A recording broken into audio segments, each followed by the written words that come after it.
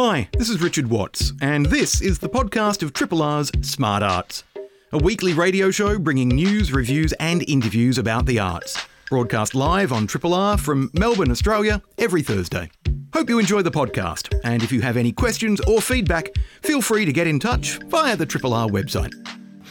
Now, one thing that is not strange but is an annual event that I look forward to immensely is the Irish Film Festival Australia, which recently launched its 2023 program, which is happening in cinemas and online. I'm joined on the phone by Dr. Enda, the Festival Director of the Irish Film Festival Australia. Enda, lovely to catch up once again. Good morning, Richard. So, in terms of putting together a festival program, you're appealing in some ways to two different audiences, I would imagine, to Australian cinephiles who just want to see new international work, but also a core and loyal audience of Irish expats who want to keep in touch with the culture of their country. Is there ever any tension in terms of navigating those two different demands for the festival? Well, I would say we started off, as did a lot of ethnic festivals, we started off with a majority of Irish-born, people with Irish heritage, hibernophiles, and as time has gone on, I think then we're starting to grow more in terms of people who respect good cinema, because, believe it or not, Irish cinema has been very successful the last couple of years with Banshees of Inisherin, with Colleen Kuhn, and then with TV, you know, with Bad Sisters, Derry Girls, you know, there's some quality material coming out of Ireland, which I think has universal themes. So, yes, we may have started off with a majority ethnic Irish audience, but I think slowly and surely we're creeping up to attract the cinephiles. Yeah. Now, certainly, as you say, the success of Irish cinema, particularly Irish language cinema in recent years, has been remarkable.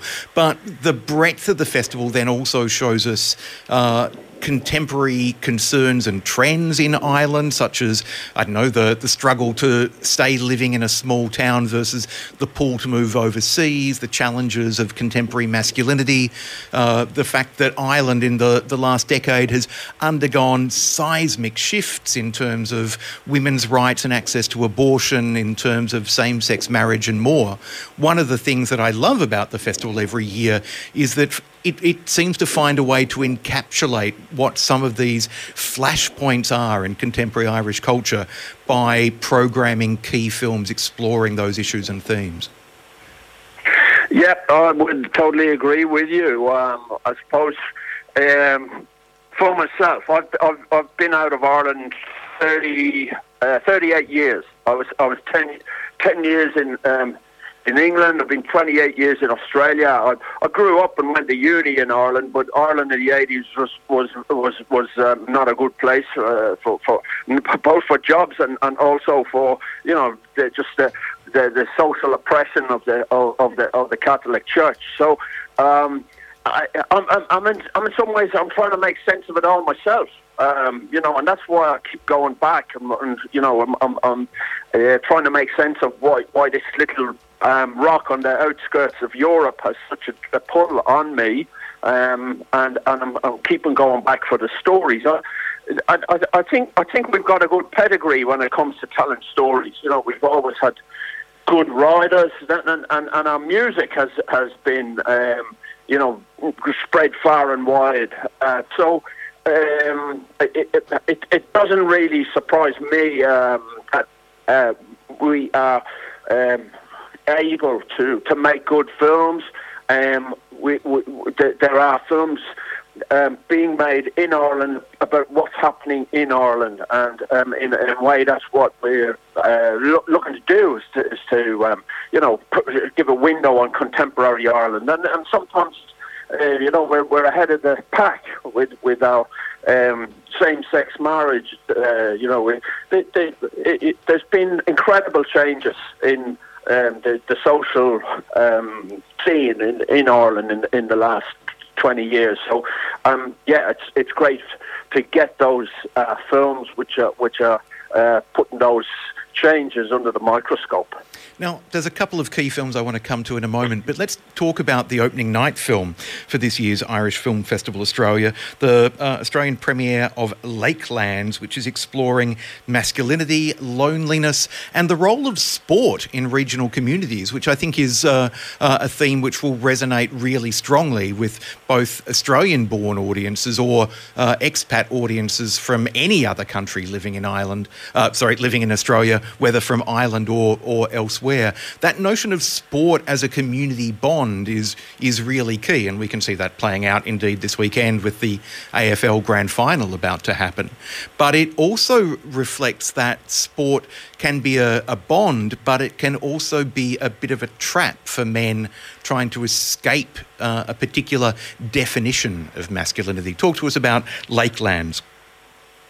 Yeah, well, I'm glad that you brought it up. So Lakelands, I've been trying to explain this to people, that the peculiar position of Irish rules football, GAA, in Ireland, and one of the things that I come back to is AFL in Victoria. That it's more than a sport.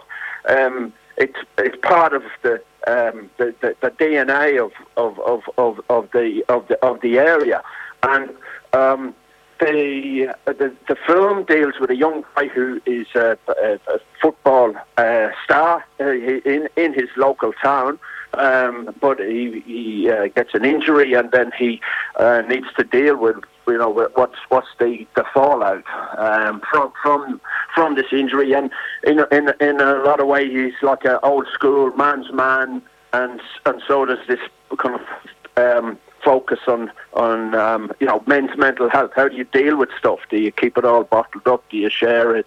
And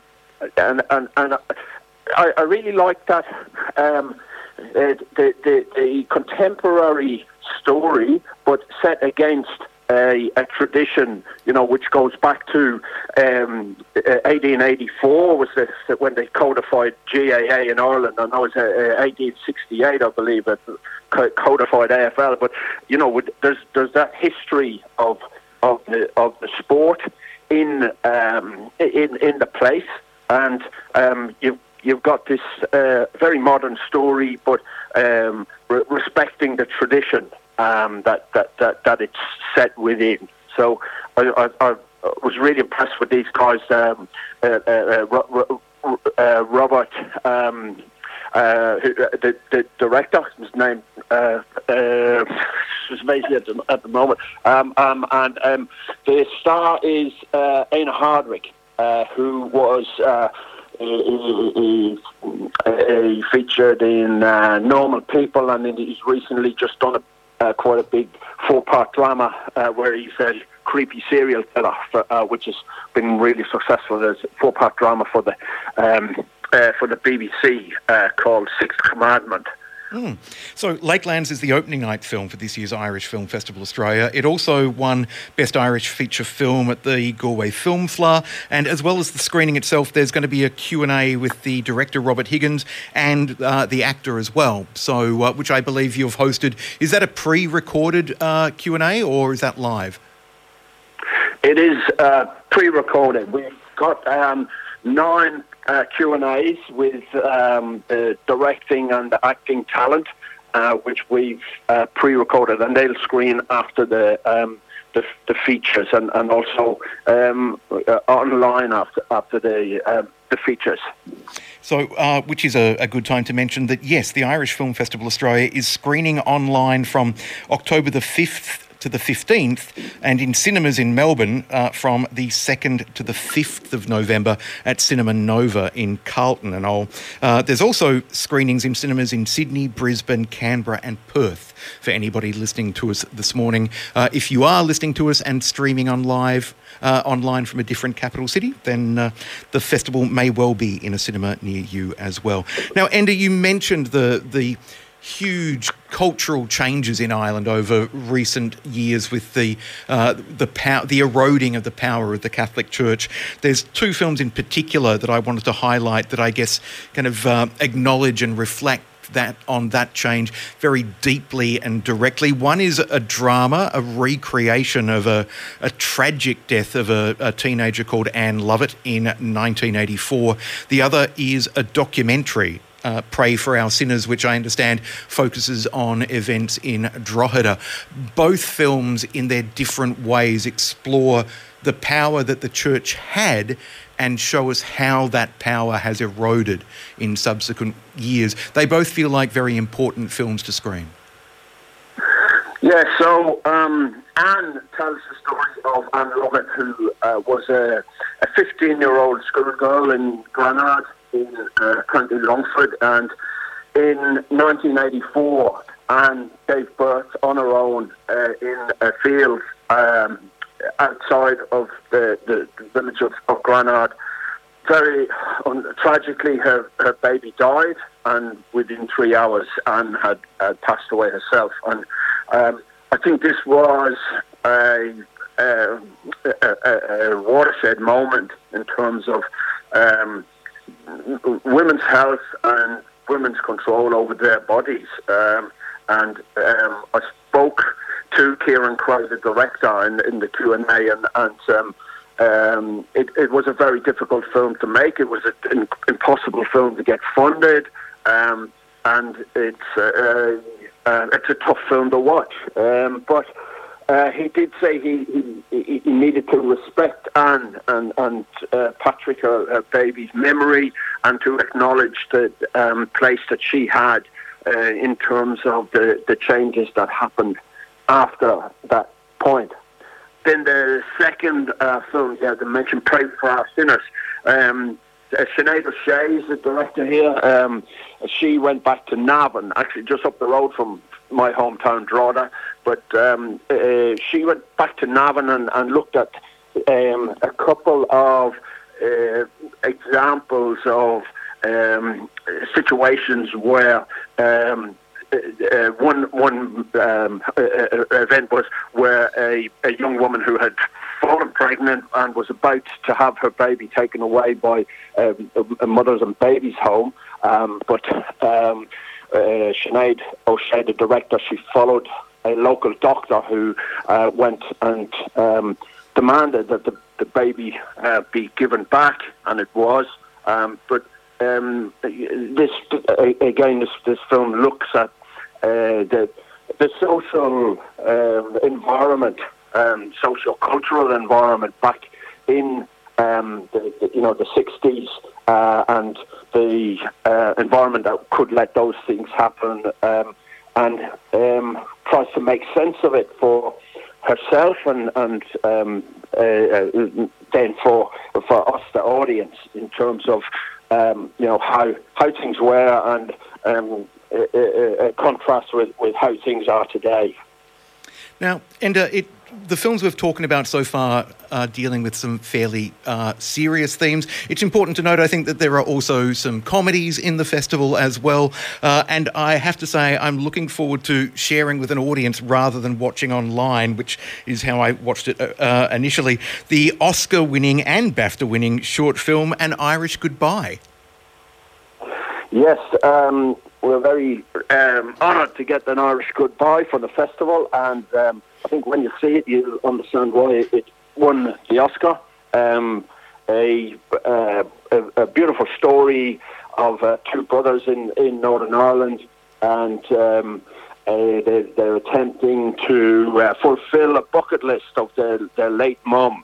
But it's a very touching film, and also, it's got the highs and the lows, which I think is what makes the difference between good comedy and great comedy. That there is light and shade in there.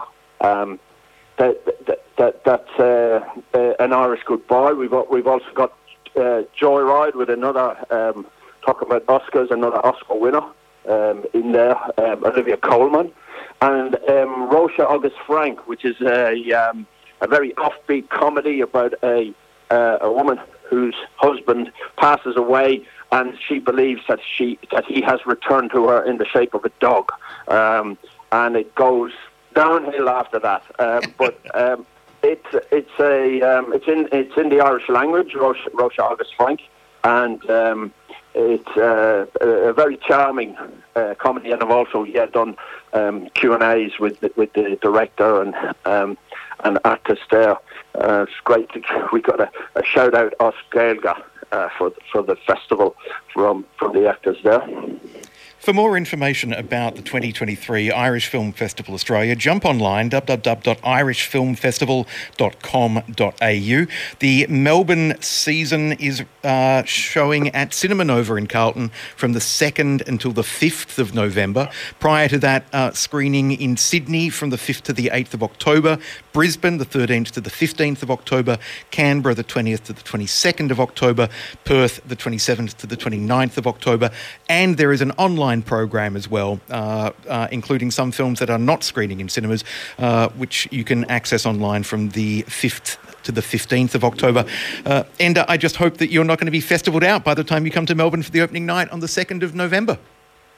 No, it's always good to come down to Melbourne. We get a great opening night with the Melbourne Cultus, Mary McBride, and there was even a bit of dancing last year, and Mary reckons she's going to get that happening again. So it's always a good night. I'm always refreshed and inspired. I look forward to that. It's the Irish capital of Australia, you know, but in the 1860s, 1/3 of Victoria's population was born in Ireland. So it's always a good place to come for an Irishman. The 2nd to the 5th of November are the dates to keep in mind for the Irish Film Festival Australia at Cinema Nova in Carlton, and as I said, irishfilmfestival.com.au. I've been chatting with the festival director, Dr. Enda Murray. Enda, thank you for joining us. Thank you, Richard, and big ups to independent radio. That's right. Triple R. Melbourne Fringe Festival is running from, he says, looking desperately for the dates at the piece of paper in front of him, from the 3rd until the 22nd of October at venues across Melbourne. You can find out more info about the festival at melbournefringe.com.au.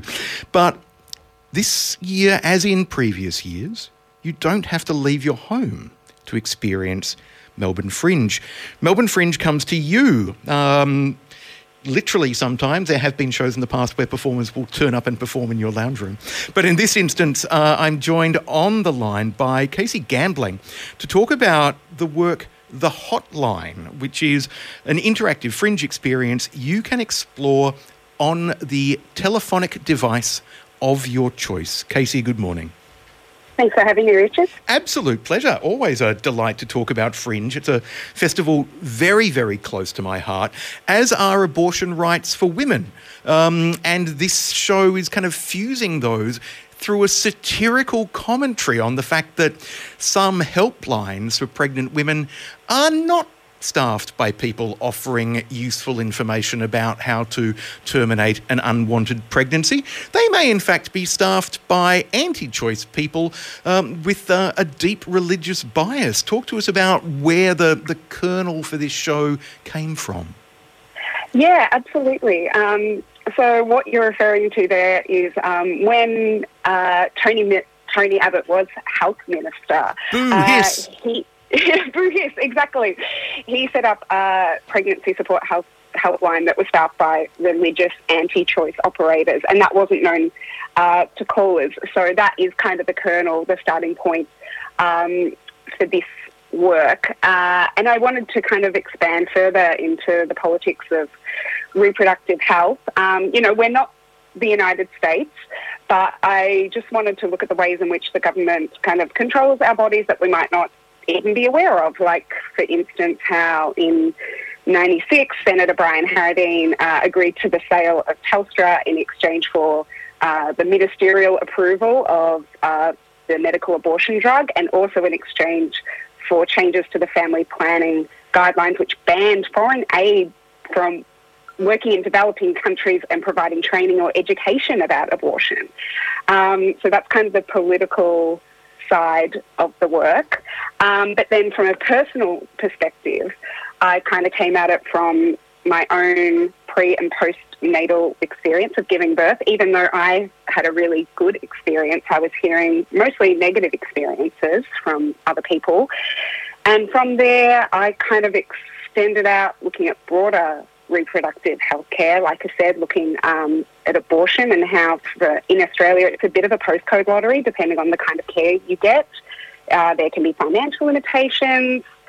If you look at people with endometriosis, it can be, 7 years to get a diagnosis. And I kind of started expanding out and looking at broader reproductive health as well. And I interviewed people and kind of shared their experiences, their personal experiences on the hotline as well. And so the end result of this then is an interactive but intimate fringe show in which the audience pick up the phone, call a number, and we're all familiar with the, for such and such, press 1, for blah, blah, blah, press 18, for to talk to a direct human being, spin around 3 times and recite the Hail Mary. It's that kind of menu on a phone is something that you're deliberately satirising and also exploring in this work. Yeah, that's exactly right. It kind of effectively is a choose your own adventure. You can call multiple times and experience multiple aspects of the work. It's like you said, it's a real live hotline, regular phone lines that you can call. And using that form, I really wanted to kind of explore the monotony of when you do have to call these lines, like you said, as everyone is familiar with. And the autonomy required to interact with this line, kind of mirroring choice or lack of choice that we have in these experiences at times. But it is all entirely pre-recorded, so no, you won't get to talk to a real human being on this one, all entirely pre-recorded. Yeah. Now, I just made a flippant comment to the Hail Mary, and one of the reasons for that is not to disparage people of a deeply held faith. Many of my family members and friends are people of deep and significant faith. But it struck me partially because I was just talking to somebody from the Irish Film Festival about the way that the Catholic Church used to control women's bodies in Ireland, and also because I've read far too many examples of here in Australia, particularly in regional areas, where the only GP who can assist women with reproductive health is Catholic and is refusing to prescribe the pill or the morning after pill or other steps. This is a situation that reinforces that what should be a personal choice for the woman involved is still greatly controlled by the patriarchy, let's face it, by kind of conservative men, whether they come from a religious position or otherwise. That's exactly right. And like I said, I think because people think that we're not in the United States, that, it's easy and accessible, and it's just not true. Like you said, it depends on where you live, and especially if you live rurally, exactly your point. If there's only one healthcare provider, what are you to do then? Which is why the medical abortion drug like mifepristone is really important. And thankfully there have been some changes recently. Even since I started making this work, the TGA has recently made some changes in who can dispense MS2-step, which is that medical abortion drug. So, there are changes happening. It is for the best, but we kind of need to keep making everyone aware that people don't entirely have these choices depending on where you are and also financial circumstances. Kasey, how do you make an artwork out of this, in particular an artwork that engages and satirises and entertains without being perhaps too polemic. There is always a place for polemic in performance and art of any kind. But when it becomes too heavy-handed, it begins to feel like you are being kind of lectured rather than entertained or provoked or engaged. Talk to us about navigating that challenge as you created the Hotline for Melbourne Fringe. I think for me, it's that balance between the satire, kind of, keeping it, it's quite funny in parts. I had a friend call it last night and tell me how he, was led a bit astray by how light it started out, and kind of balancing that with these, like I said, I have these real interviews from people, which hopefully elicits empathy to the callers. This isn't me lecturing you. These are real people's experiences. And I hope that, as opposed to a fictional work where you can think, oh, that's happening over there, you can hear these people's real experiences also mixed in with a little bit of satire to keep it light, but know that, hey, they can be heavy topics. But yeah, I hope that it does a good job of that. And there's also an option for callers to leave their own thoughts and responses. Yes, that's right. So at the end, once you kind of come to the end of the work, there's a chance for you to leave your own message on your own experience, and that will be hosted on our website.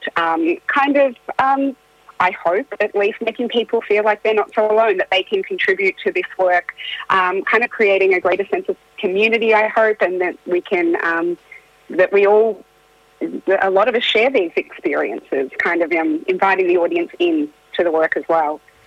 I'm speaking with Kasey Gambling about the Hotline, which is being presented from the 3rd until the 22nd of October as part of Melbourne Fringe, as part of the Digital Fringe program. It is an on-demand work that runs for approximately 15 minutes. You call a phone number, you experience the work as you hold the phone, as you would if you were on hold to Centrelink, except instead of being on hold for 2 or 3 hours with Centrelink, you will only be on the phone for about 15 minutes or so. You can find out more info at melbournefringe.com.au.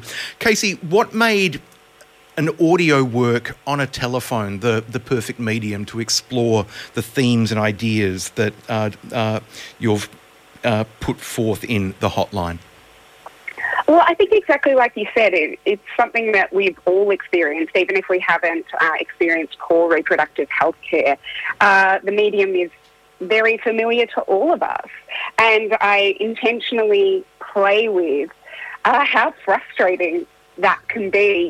You can press a menu option and not get the menu that you asked for. You can press another menu option and get kind of taken back to the start. So that's while I thought this was a perfect kind of medium to play with this idea. As I said, the Hotline is being presented as part of Melbourne Fringe from the 3rd until the 22nd of October. Jump online, melbournefringe.com.au to find out the details. It is a free event. You will only pay for the cost of the phone call, which, if you're one of those people who only ever texts and never make phone calls, may come as a shock. But hopefully you enjoy the experience nonetheless. The Hotline as part of Melbourne Fringe. Kasey Gambling, thank you so much for speaking with us today. Thanks so much, Richard. This is a podcast from Triple R, an independent media organisation in Melbourne, Australia. Triple R is listener-supported radio and receives no direct government funding. If you would like to financially support Triple R by donating or becoming a subscriber, hit up rrr.org.au to find out how. We were just talking earlier about Melbourne Fringe Festival. It's time to talk about another festival that is on in October, running from the 20th to the 29th of October. The Melbourne International Jazz Festival will be doing its thing at all manner of venues and spaces and places.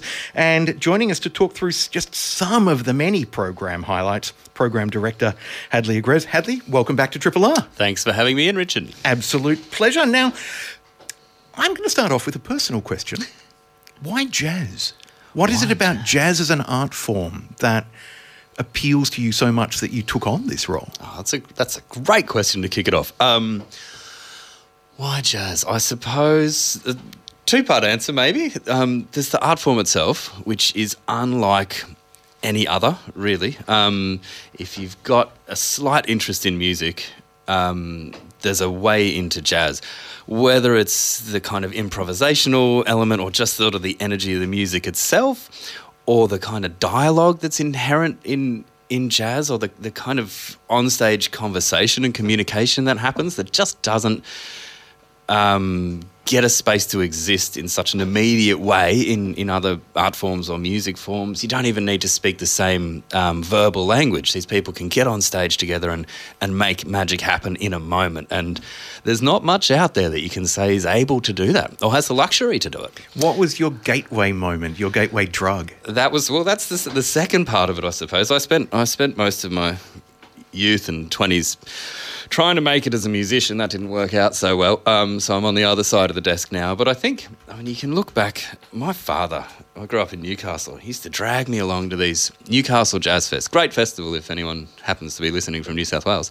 And it was in the town hall, and he dragged me along every year. I've got these wonderful memories of collecting little badges and pins, and we'd go and see trad jazz and all the kind of standard stuff you see at sort of smaller local festivals, I suppose, and it sort of planted the seed. And then I suppose you spend the rest of your youth learning instruments and playing in bands and school stage bands and jazz ensembles and the like. And then I put it away for a few years and tried something that would get me some street cred, and that didn't work out either. And here I am back in jazz. Yeah. Well, I have to say my gateway to jazz was the Australian muso John Sangster. My old man owned John Sangster's Hobbit suite, Lord of the Rings suite, kind of jazz from the 70s. And because I was such a huge Tolkien nerd when I was like I read The Lord of the Rings 19 times between the ages of about 12 and 18, for example. I was like, I will check out these albums then. So I listened. That was an early jazz introduction, and it didn't necessarily take. But then I got I guess a lot of people do in their 20s, I picked up a copy of On the Road by Jack Kerouac and went, oh, the allure of the beat generation. Hold on, bebop jazz. I need to play some bebop jazz while I'm reading this.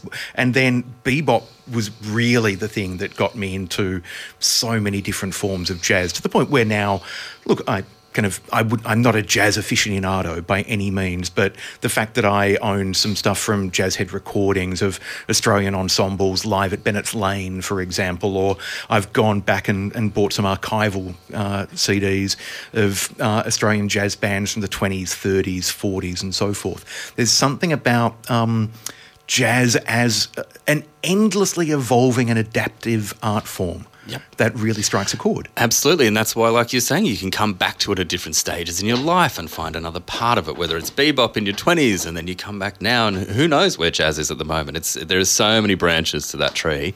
So where is jazz at the moment? Well, I opened that door. Yeah, because that is one of the challenges of the Melbourne International Jazz Festival, I would imagine, to say, here is a snapshot of some contemporary trends and styles. You can't do... Can you do justice to the entire world? Well, I mean, we try our best, really, but I don't think you can. We only have 10 days and, 30 venues, and we can only fit in what we can fit in. Where is jazz? I suppose it's... I mean, I have a thought about where it is in Australia. I also have a thought about where it is globally, and I think what we try and do, and Michael, our artistic director, who also, we try and spend a lot of time bringing in the greatest work from around the world, whether that's legacy work that's informed where we are now, or whether that's people who are on the cusp of taking it in the next direction. So striking that balance right internationally is one of the first hurdles that we look at, and then that in turn ideally inspires audiences and artists here as well. In terms of the Australian work, what excites me most at the moment is where we see, as I said before, it's a wonderfully collaborative art form. And if Australia and Melbourne in particular is a kind of cultural melting pot of all the different influences we've had from around the world, where I think the most exciting Australian work is where you see artists pulling on these influences and drawing it into what started as an American art form and is now becoming very interesting and localised. And that could be whether it's nightclub, dance floor stuff, or art, music, jazz at the other end of the spectrum and everything in between. It's where I think Australian jazz is at its best when it's really drawing on the influences that make up Australia itself. Now, you mentioned that jazz is an American art form originally, and anybody who's seen the Ken Burns documentary will have a beautiful insight into just the history and the richness of jazz. But let's talk about one of the international guests who I'm sure sales are doing well for, Lisa Simone, who is exploring the legacy of her mother, Nina Simone. Now, Nina Simone is an artist I've played on this show. I'm sure has been played on many other Triple R shows over the years. No but doubt. That idea of a musical heritage being explored by the daughter is a fascinating one, because you would imagine that she's going to then bring such rich personal insight and interpretation to those songs. That's absolutely it, and I think that's the only way to even attempt to do work like Nina Simone. She's such a singular artist, and she had such a wide-ranging impact on music and beyond, really. So having her daughter do that with exactly what you say, with those personal connections and that sort of insight and her own interpretations of them, will be truly unique and a stunning show. It's nearly sold out, actually. I think there are about 100 tickets left. So that's pretty good for a show at Hamer Hall. That's it. So, I mean, really do get in quick if you want that one. But if not, there's plenty more. Yeah, well, because I guess then talking about the contemporary evolution of jazz, the UK trio Go-Go Penguin, at perhaps a different end of the jazz spectrum in some ways, more playful, more cinematic perhaps, but... Absolutely, and it's a great example of the breadth of that genre.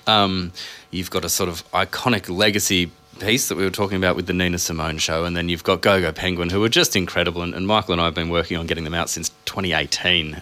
They've never been to the country before, and they, bring almost theatrics, not so much to the performance, but the light show is beautiful. It's a really engaging space to be in, and you kind of feel, as you say, with this cinematic, improvised approach to music, that you're really there in the moment with them. They're a beautiful band. They'll be great. Something else that I'm sure will be selling well and will kick off the festival nicely, the opening weekend at Sydney Myer Music Bowl. So you've got, which also demonstrates that I'm sure there are some jazz traditionalists going, hold on, but Chaka Khan isn't jazz? And Chaka Khan's done a jazz album, but she's done many, many albums, including dabbling in hip-hop and all kinds of things.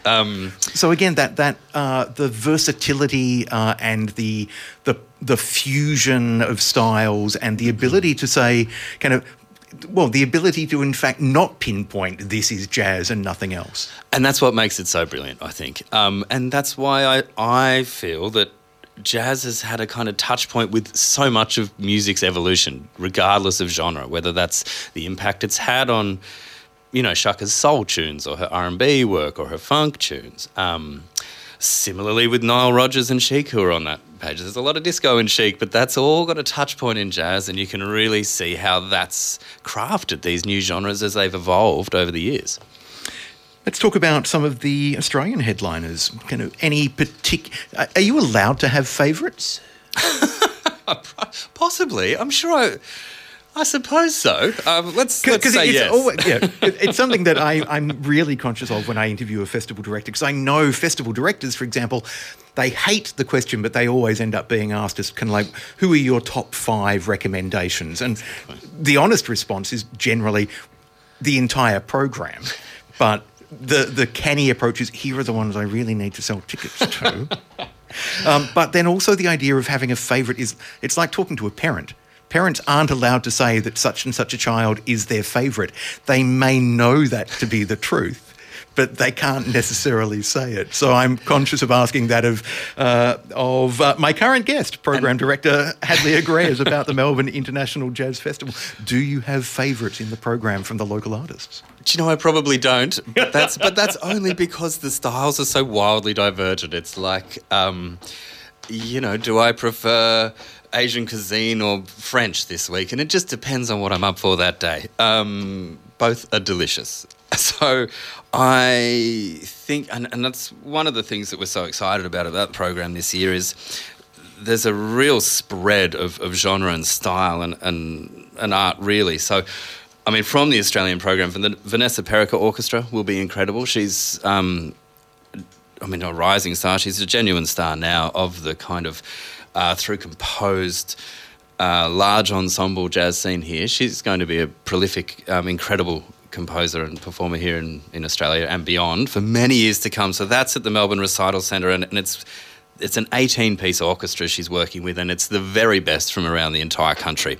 And she'll only work with particular musicians. So they're coming in from South Australia and WA and Sydney and of course Melbourne to form that ensemble. That'll be great. But at the other end of the scale, another favourite would be, conveniently on the same night, is a triple bill we've got with Tay Morey and a band called Supernatural Dirt, which is led by Barney McCall, and a young drummer from South Australia, Alexander Flood. And that's really at the kind of groove-based, almost psychedelic, improvised dance floor jazz. So on that one night, you can see two of my personal favourites.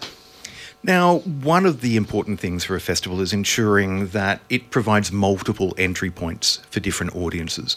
That includes families and kids, which the festival is doing this year at Chapel Off Chapel. We sure are. Festival favourites, actually. We've had them before. I believe they were out in 2018, which was right when my kids were a perfect age for this band. That is Lala's Jazzy Playground. I don't know if they're still on ABC Kids, but certainly when my children were of an ABC Kids age, they were all over it, and they wear wonderful striped clothing, and it's actually one of the great jazz children's works, of which there aren't enough. These guys really understand how to engage children. We're talking about sort of toddlers and early school age kids. They really bring that audience along an easily consumed journey of this is what a double bass sounds like, and this is what improvisation is, and this is how we put parts together, and it's really well done. They've been doing it for years, and they're brilliant. So kind of like a jazz version of Peter and the Wolf, which is the orchestral introduction. Right? Yep, not dissimilar at all. Yeah. But with probably a lot more laughter. If you've just tuned in, I'm speaking with Hadley Agrez, the Program Director of the Melbourne International Jazz Festival, about this year's festival program. Melbourne International Jazz Festival runs from the 20th to the 29th of October. You can find out full program details and book, because shows are selling out, as Hadley has already mentioned, by going to www.melbournejazz.com. Now, Hadley, there's many different roles that a festival plays, and we've talked about a few of those. We've talked about kind of winning over young audiences and providing different perspectives on an art form from historical through to contemporary and more. What about the development role that a festival plays? Yeah, well, it's certainly a space we've been moving more and more into over the last 5 or 6 years. I think it's incumbent on any sort of major arts organisation or people who have an opportunity to do this kind of work and present great shows to work and embrace the local sector in whatever ways we can. And so we've been doing that through 2 artist development year-round streams or initiatives at the moment. We have one that's been running for 5 years now, which is incredible, and it actually continues to go from strength to strength. So that's it's called Take Note. It's a gender equity and artist development program. We've got a wonderful saxophonist, Cheryl Jones-Pittical, working as the leader of that program this year, and she'll be premiering a commission as part of that program on our opening night at the Jazz Lab. A 12-piece ensemble. It'll be stunning. And she's also been going into high schools throughout Victoria and regional and metro, really working on role modelling and working with high school age kids to see if they are interested in staying in a music career and a jazz career potentially. Another one is a First Nations artist residency program that we're doing in partnership with the Australian Art Orchestra, which is running for 3 years now. Partly motivated by the importance that both of our organisations feel that First Nations voices are central to what this conversation about what Australian jazz is. And so creating more pathways and initiatives to really engage with that and ask that question and start that discussion has been really brilliant. It's been an exciting kind of journey to be on. Now, you mentioned Jazz Lab. Let's wrap up by talking about the Club Sessions program, because I think for a lot of people, when they think of jazz, they think of small, dark, smoky clubs. Now, smoking bans mean that clubs are no longer smoky, but small, dark, but intimate in particular. And it's one of the best things about our festival, honestly. That's why we run it up at the Jazz Lab in Brunswick. We run it 10 nights of the festival every night, 2 shows a night, and then late night jams afterwards, which are their own wonderful beast. It's exactly that. We couldn't have everything in concert halls, beautiful as they are. When you can sit 1.5 metres from an artist who has shaped a genre and see the beads of sweat on the brow and really feel like you're on top of the piano or whatever it is. There are a few environments where you get that immediacy and that intimacy that you're talking about. I recommend to everyone, get along and see at least one show in the Jazz Lab this year. And come to the jams afterwards. They're good fun. You never know who's on stage. For more information about the Melbourne International Jazz Festival, which runs from the 20th to the 29th of October, www.melbournejazz.com. Tickets are available for the full program now, and there is a hell of a lot to see. I've been chatting with the program director, Hadley Agrez. Hadley, thanks for joining us. Always a pleasure. Thank you, Rich. Triple R. I'm joined in the studio by my next guest. Anne-Louise Sarks is an accomplished theatre director and the artistic director of the Melbourne Theatre Company. Anne-Louise, lovely to have you back with us. It's so good to be here. Hello. Now, you just recently launched on the 13th of September the MTC's 2024 season, which must be slightly discombobulating to go, but we haven't even finished this year and we're now talking about next year and probably kind of scheduling shows for the next couple of years after that as well, I'm sure. But what I wanted to ask to begin with was, every artistic director brings something of themselves to a program. What have you brought to the 2024 season at MTC? That's such a beautiful question to start with. Thank you for asking me that. No one's ever asked me that before. I brought, I think, a deep love of theatre and a belief in what theatre can do that no other art form can do. I love being in a room, being told a story, being carried away, surrounded by the sort of responses and sometimes frustrations or the excitement of other audience members. So I think that's what really makes my season a little bit different. What can theatre do that other art forms can't? I think it's connection. I think it's connection to story, a kind of deeper connection to human beings, be it in the audience or to those characters on stage, to what they're experiencing. I think it asks you to sort of sit forward and bring something of yourself. Well, certainly I've read studies in the US that suggest that in theatre, audiences' hearts synchronise. Our hearts literally beat as one as we lean into the moment. That's what I was going to say, actually. That was what I was going to tell you next. And I think, isn't that incredible? Like proof, scientific proof that you are more connected to your fellow humans when you're sitting in a space like that. I love that. And also the fact that theatre is an empathy machine. Right. It allows you to identify with people from a very different life than the one you have lived, to feel their hopes, their joys, their pains. And I think that makes us better people as a result. Same. I mean, Anne Bogart, an American theatre maker, talks about theatre as a gymnasium for the soul. You know, somewhere where you go and you wrestle with things that you're experiencing, or perhaps things you've never even imagined you might experience.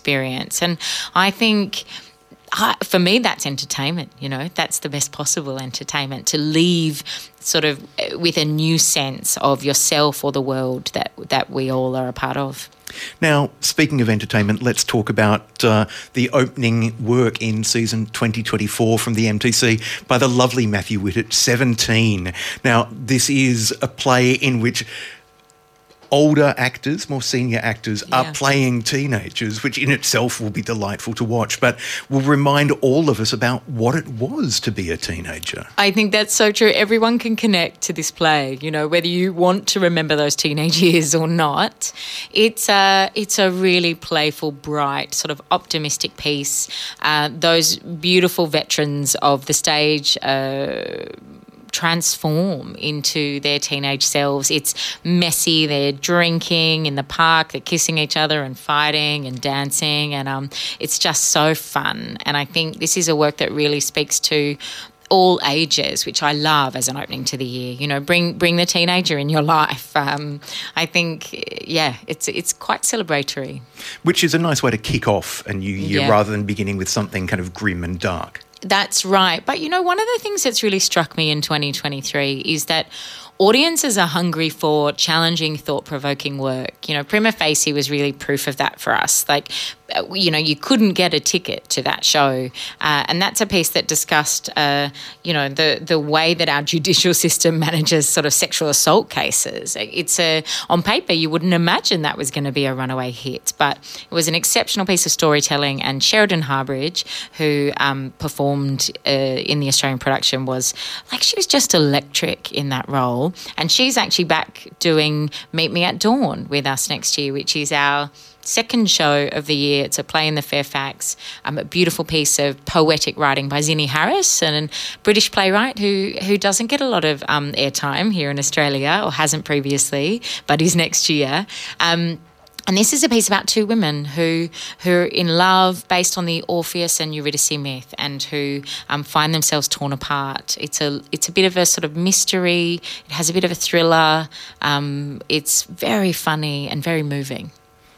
Now, one of the works that there are many works in next year's season I'm really intrigued to see, but one that immediately leapt out at me is, I guess for two reasons. One, it's written by the Palawa playwright Nathan Maynard, whose work I've been watching with interest as he kind of, from the early play he wrote about mutton birding, the season, to kind of so many more like really rich and interesting and engaged works. So there's that, but also it's looking at the story of Adam Goodes, the footballer whose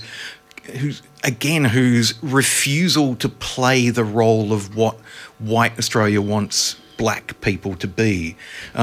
He didn't play that role. He broke boundaries. He was aggressive in a way that shocked people and resulted in a racist campaign of booing, which is one of the most shameful periods in Australian AFL history.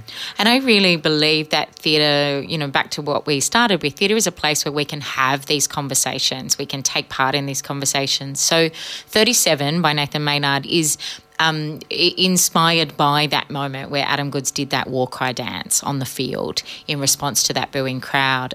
It's set in a sort of local country football team desperate to win a trophy. They bring in two cousins called the Mangrook cousins, and Mangrook is the Aboriginal game that evolved into AFL as we know it. And the tensions inside the team as they watch that moment where Adam Goodes did that sort of extraordinary dance, they erupt, and this delightful ensemble comedy takes a bit of a kind of dramatic twist as they try to make sense of who they are and what they're all working towards and how to be a team together. And I love the fact that it's a comedy as well. Right. Obviously a comedy with some dark notes, because comedy makes tough topics palatable in a way that serious drama sometimes can't. Absolutely. It lets you in, doesn't it? And Nathan's really clever like that. It's going to be really beautiful, I think. You know, 10 actors on the Sumner stage capturing the sort of passion and the sweatiness and the challenge of football, I think is it's very exciting to me. I think it'll be a bit sexy too, actually. Now, I want to segue for a moment to talk about the role that the Melbourne Theatre Company has in the kind of the Victorian theatre landscape. You are the state theatre company in a way. You're not the Victorian Theatre Company, though. You're the Melbourne Theatre Company. Yeah. Talk to us nonetheless about the I guess the responsibility MTC has to ensure that it is attracting audiences from outside of Melbourne, that it is ensuring that school kids in regional areas can either access theatre or affordably or see it digitally, for example. Yeah, well, it's really important to me that theatre is for everyone, actually, that there is an open invitation and that we are making sure that our work is reaching audiences, as you say, of all ages. We take our work on tour. We take our education play, World Problems, by Emma Mary Hall is our education play this year, and that'll go on tour around regional Victoria. But we also have a digital theatre offering, ways for audience members to see our work if they can't get into the building, a whole lot of access programs. We've introduced relaxed performances, ticketing initiatives to help people kind of come along and see the work, black ticks for all our shows for First Nations audiences. I'm just so determined to open up this company to make sure that it reflects contemporary Australia and to excite people about what theatre can do and about these stories. Most of the plays next year are Australian plays, 7 plays in the season, stories about us and about who we want to be. And certainly your predecessor, Brett Shee, mentioned several times on this show that the best sellers, the most well-attended plays year after year were Australian stories, new Australian plays, contemporary writing about who we are, our relationship to one another, our relationship to this country. Yeah, I think that's just so important to me. And the way 23, my first season as artistic director, has been going is just proof of that. Sunday broke the record for a new Australian work for the Melbourne Theatre Company. The hunger the audiences had for that story, a very sort of local story, and Bloom, our new musical about aged care, written by Tom Gleisner, that broke the record that Sunday broke. So there is a real hunger for stories about us. Now, I'm glad you mentioned Sunday because I wanted to pick up on that. It's not part of, it's not getting a return season in 2024, but it has been picked up. It's been bought by the Sydney Theatre Company. That's now, right. Am I right in thinking this is the first MTC production that's been a buy-in for an interstate company for at least a significant period of time, at least a decade or more? I think that's true, Richard, but I don't know the exact number as you're asking, like the dates of that. But it is, we've done co-productions where we're both committed to the work, like Is God Is this year, that incredible Alicia Harris show. But this is the first time one of our Australian works is travelling. Sydney Theatre Company and Melbourne Theatre Company, both of us are really committed to giving longer life to Australian work. It's not just enough for it to be seen once.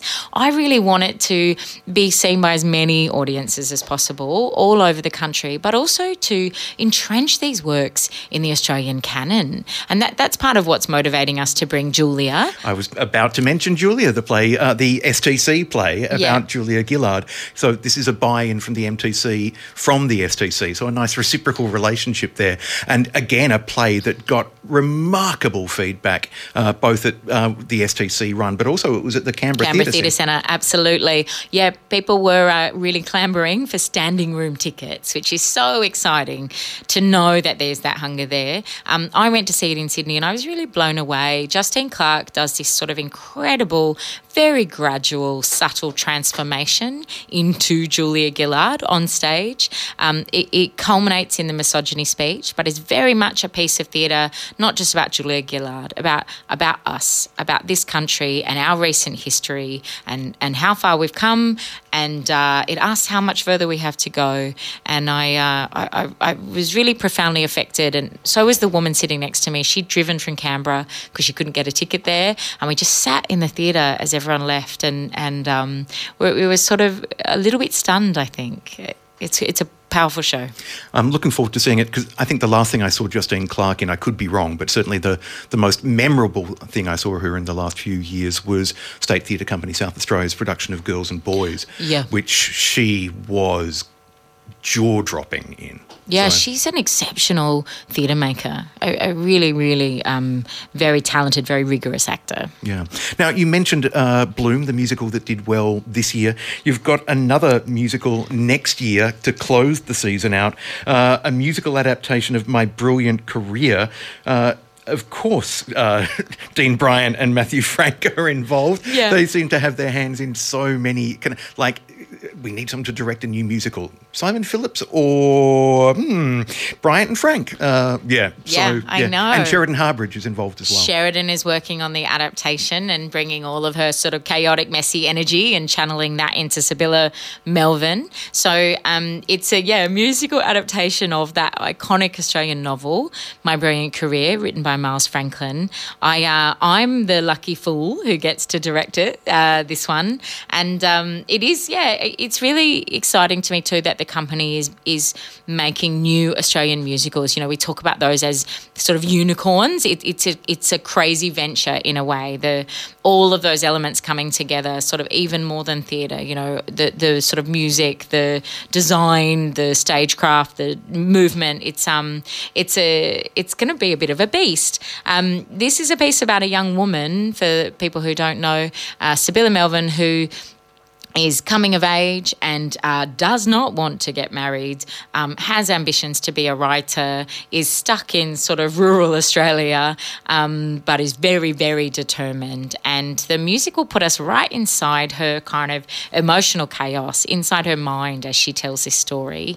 Carla Gare, who was one of the incredible women in Six, is Sibylla for us. And I just think it's going to like blow the roof off. I'm really happy to be leading this kind of century-old story that's been injected with like very contemporary feminist thought. Now, one of the other things that I know you're committed to is ensuring that stages of the MTC reflect the broader population. Yeah. And it's something that the Australian theatre sector has been grappling with for years and is definitely getting much, much better at. There's still a way to go. Yep. But so this year, for example, Merlin Tong's Golden Blood, I think is significant to mention. Yep. The production of English by Sanoz Tutsi, yep.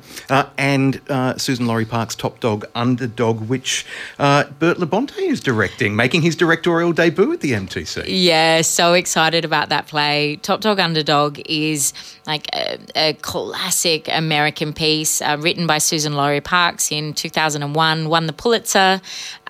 It's the play actually that playwrights use to teach other playwrights how to write. It's the craft of it is exceptional, and I think Bert, has such a kind of deep understanding of building a character. This is in the Lawler for us, a really intimate setting. You get inside the apartment with these brothers. It's a little bit vaudevillian comedy, a little bit Greek drama, rivalry between these two men. It's you do not want to miss this play. It's I can't believe it's never been seen in Australia before. Which must be one of the great joys of being the artistic director of a company going, oh my God, we can give this at Australian premiere. We can do this, yeah, and we can bring this to life for audiences. It's the best job in the world. Can't believe my luck. Also, the other thing that we should acknowledge too is the MTC's role in commissioning and developing work as well. Yeah, so we run a program called Next Stage, and we commission and develop new Australian works. So 37's part of that, and My Brilliant Career. Sunday, of course, was part of that. Merlin Tong actually wrote Golden Blood as part of that program. She was a resident writer with us, but of course that production's coming from Griffin in Sydney, where they're also doing amazing things, developing new Australian work. Shout out to Declan Green. Absolutely. So much respect for Declan. It's really important to me not just to be commissioning writers to tell our stories, but to be presenting them, to be jamming our season with those new works and taking those risks and making sure that the artists of the future are having their sort of first opportunities with Melbourne Theatre Company. For more information about the Melbourne Theatre Company's 2024 season, jump online, www.mtc.com.au. Subscriptions for the 2024 season are on sale now, and then individual tickets for shows will go on sale at different times in the coming months. That's right. So keep your eye on the program if you want to just buy an individual ticket or two. If you want to subscribe, mtc.com.au. Tickets available now. And just before I let Anne-Louise Sarks, the artistic director of the MTC, go, you've got a brand new show opening tonight, written by the inimitable Patricia Cornelius, who to my mind is the great Australian playwright of her generation. That's what I was going to say. Isn't she just? She is exceptional. We have the premiere of My Sister Jill, which is based on Patricia's novel, little bit based on Patricia's own sort of family history, a story, a coming-of-age story really, of 5 siblings and of a man who is suffering with the sort of trauma of the Korean War. It's a really playful, very smart, at times quite dark piece about a family, and particularly about a young woman who's trying to sort of make her way in the world. It's directed by Susie D. Patricia and Susie have been partners for decades, I want to say. Yeah, I think nearly like they acted 5. together at La Mama over Right. 40 years ago in Right. in kind of a very, very early work, and then very quickly kind of went, Susie was like, actually, I won't act, I'll direct your work. And the way they are in tune with each other, the skill they bring to interpreting one another's work, it's remarkable. It is so overdue that we are seeing a partnership like that, like theirs, on Melbourne Theatre Company stages. I'm really proud of the show. I can't speak of it highly enough. You've got to get along and see it. I look forward to seeing it. That's My Sister Jill opening officially tonight at the MTC. Part of the 2023 season, more shows to come. Stay tuned in the coming months. I'm sure we'll talk about those, either myself or the Breakfasters or someone else here at Triple R. And do check out the 2024 program, mtc.com.au. Anne-Louise Sarks, it's been a delight. I Thank you. really loved it. Thanks, Richard. Thanks for listening to this podcast of Triple R's Smart Arts, a weekly radio show bringing news, reviews and interviews about the arts, broadcast live on Triple R from Melbourne, Australia, every Thursday. Hope you enjoy the podcast, and if you have any questions or feedback, feel free to get in touch via the Triple R website.